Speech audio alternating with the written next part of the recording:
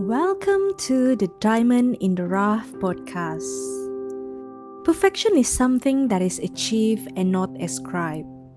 Just like the diamond in the rough, everyone is born with potential to be a leader inside of them, but that potential needs to be set free.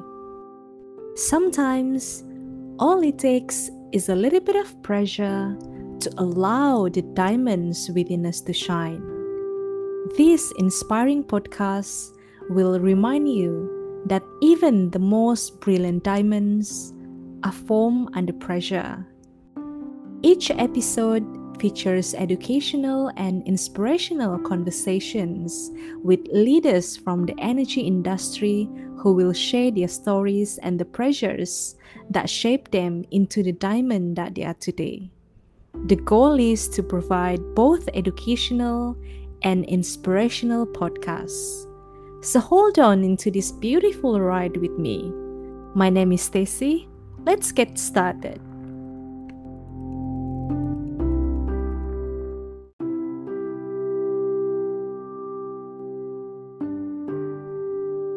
Hello and welcome to the new episode. It is my pleasure to introduce our guest speaker for today, a recently retired geology advisor with 40 years of experience in the oil and gas industry. Ladies and gentlemen, please join me in welcoming Mr. Marcus Saginson. Hello, everybody, and welcome to this podcast. Pleasure to have you joining me today. I guess let's get right into it. Mr. Marcus, you have been in the oil and gas industry for nearly 40 years. Could you give us a brief overview of your career journey from when you first started as a mudlogger to your retirement as a geology advisor? Well, it has been quite a journey. If I look back to when I went to university, I didn't really have a specific career in mind at the time. I chose to study geology because it was a subject that interested me. I liked that it involved field work and not just classroom learning. I graduated from my hometown university, Leeds, in 1980. That was a time of high oil prices and companies were recruiting geologists. I was hired by a mudlogging outfit called Gerhardt, which is long since now defunct as it was bought out by Halliburton in the late 1980s. The job suited me at the time because I didn't fancy being office bound, and it offered the prospect of international travel. After 2 weeks training in Aberdeen, I was sent to work offshore on a North Sea platform. And then a couple of months later, I was posted to Singapore. Over the next 4 years, I worked on offshore rigs drilling exploration wells in Brunei and China, and an onshore helilift rig in the jungle of Papua New Guinea. Mudlogging was a good introduction to the industry, but limited in terms of work scope and career development opportunities. I therefore decided to return to university and do a Master's in Petroleum Geology at Imperial College, with the objective of taking up a position with an operating oil company afterwards. I completed my master's degree in 1987. The oil price had crashed the previous year, and as a consequence, there were limited opportunities in the industry. I took a number of short-term jobs, which enabled me to keep my foot in the door. I worked as a well site geologist in the North Sea, joined the British Geological Survey for a couple of years as a reservoir geologist, and also spent time as a research associate with Heriot-Watt University. I eventually secured a position as a production geologist with Shell, working with their UK gas supply group in Lowestoft, which, if you haven't heard of it, is the easternmost town in England. This was the time, the 1990s, of the UK's so-called dash for gas, when power companies were replacing coal-fired electricity generators with gas-fired ones. Gas was seen as a cheaper and cleaner alternative to coal, though it certainly isn't cheap anymore and is no longer considered clean by some. Shell UK managed to double its gas production during this period. My job was to help plan the development of a cluster of fractured reservoirs in the southern North Sea. Producer wells were horizontal multilaterals drilled underbalanced in order to minimise formation impairment. After 5 years with Shell UK, I took an overseas assignment in Brunei, where I was subsurface team lead for the eastern sector of the giant Saria field. Because onshore well costs were relatively low, we were able to try a number of novel technologies. One of these was a fishhook well, in which the reservoir section was drilled uphill at a deviation of greater than 90 degrees. This was done to enable development of offshore fault blocks from an onshore location at a much lower cost than offshore drilling. As a team lead, I was involved in project and manpower planning, but found that these aspects of the job didn't really excite me. I found geological work much more rewarding, and therefore decided that I would stick with a technical role as a geologist rather than progressing into management. After further postings with Shell in the Netherlands, India and Norway, in 2012 I was offered a job with Murphy in Kuala Lumpur. A former Shell colleague had decided to move on and kindly recommended me for his position with Murphy Oil. This was an opportunity to be involved in Kikeh, Malaysia's first deepwater development, so I jumped at the offer. I was also involved in Murphy's other deepwater assets and acted as a mentor to younger Malaysian staff, a role that I very much enjoyed. Last year, after nearly 40 years in the oil and gas industry, I felt I was due for a break, so decided to retire from full-time work. I've since been busy hiking in the Yorkshire Dales, renovating my house in Harrogate, and doing occasional consultancy work to keep my hand in. Congratulations on your recent retirement, Mr. Marcus. When you think about your career, what's the biggest lesson you learned in your career about business or oil and gas in general? Well, I certainly learned to live with a degree of uncertainty regarding the future, having survived several oil price collapses and redundancy rounds. I think we just have to accept that this is the cyclical nature of the business that we work in. I've found that better times are usually just around the corner. You were involved in Kikeh, Malaysia's first deepwater development, as well as Murphy's other deepwater assets offshore Sabah and Brunei. Tell us about your experience and some of the major challenges of Sabah deepwater development. I was involved in the second phase of Kikeh development. One of the major challenges we had was improving production and recovery from thin-bedded reservoirs, in which individual sand beds are typically less than a foot thick. The field's initial oil in place was split roughly 50-50 between thick, blocky and thin-bedded sands. In the early development wells, blocky and thin-bedded reservoirs were produced commingled. However, subsequent pressure data indicated low recovery from the thin beds. In order to improve this situation, we drilled a series of dedicated thin bed producer and water injection wells. We were able to achieve economic rates of up to 5,000 barrels a day from the thin bed producers, some of which were drilled as high-angle wells with long open-hole gravel packs to maximize sand face exposure and well productivity.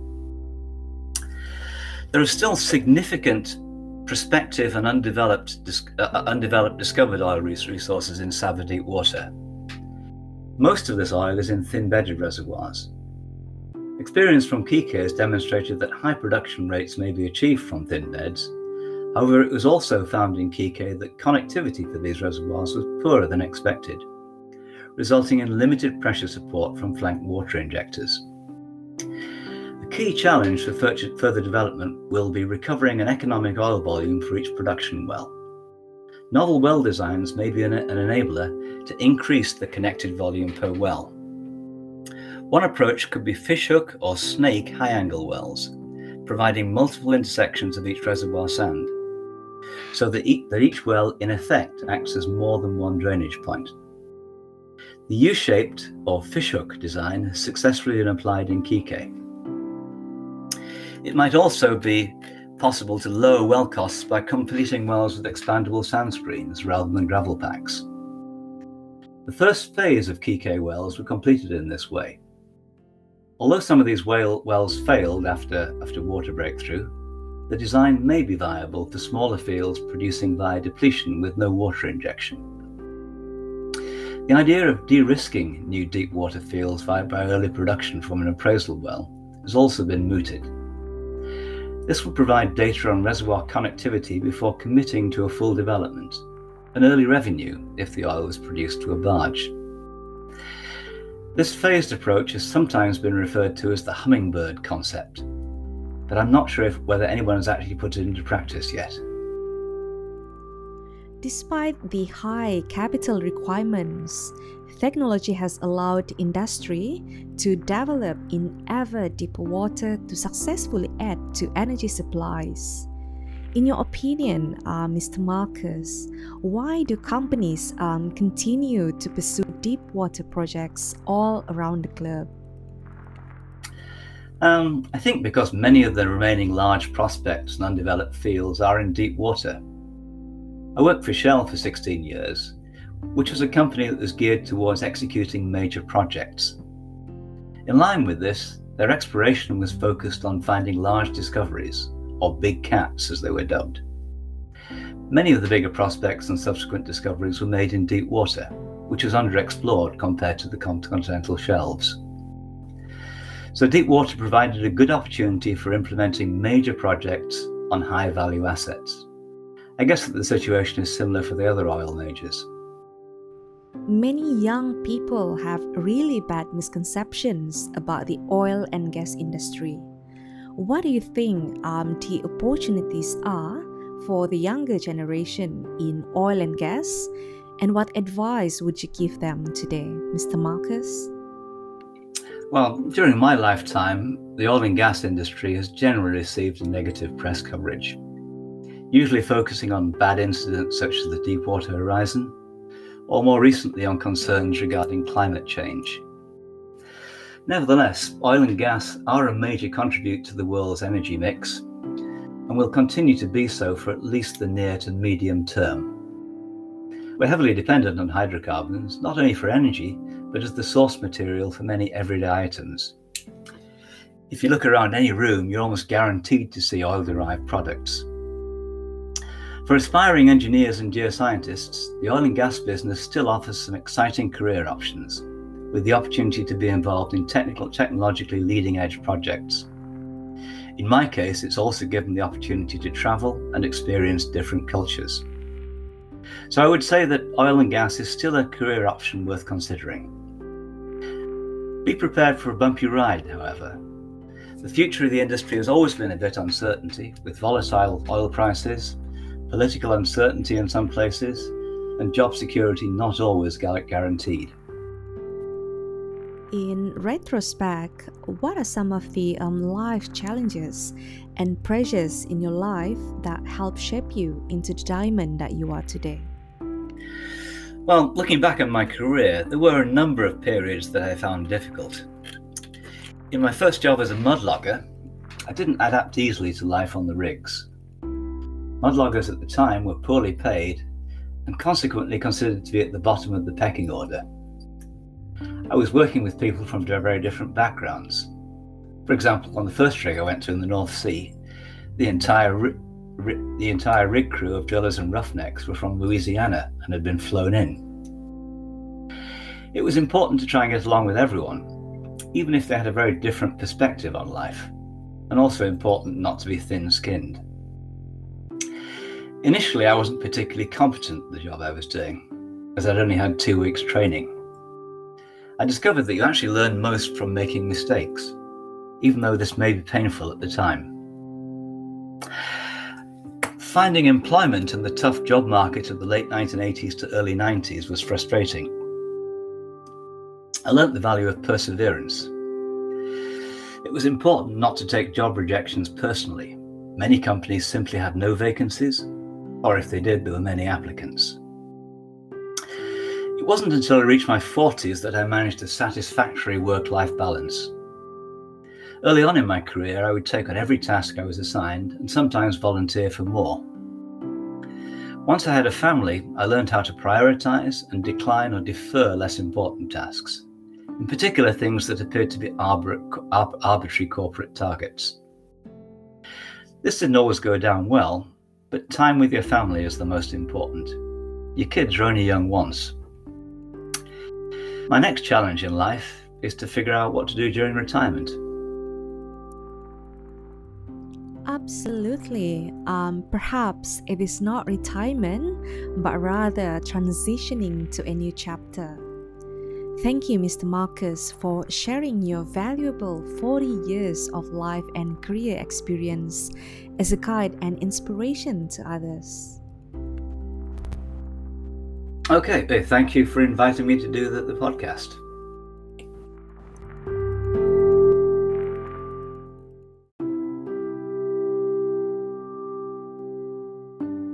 Thank you for listening to the Diamond in the Rough podcast. If you enjoyed this episode, don't forget to like, subscribe, comment, and stay tuned for the next episode. Remember that even the most brilliant diamond was formed under pressure. Be that diamond that thrives under pressure and shines brilliantly.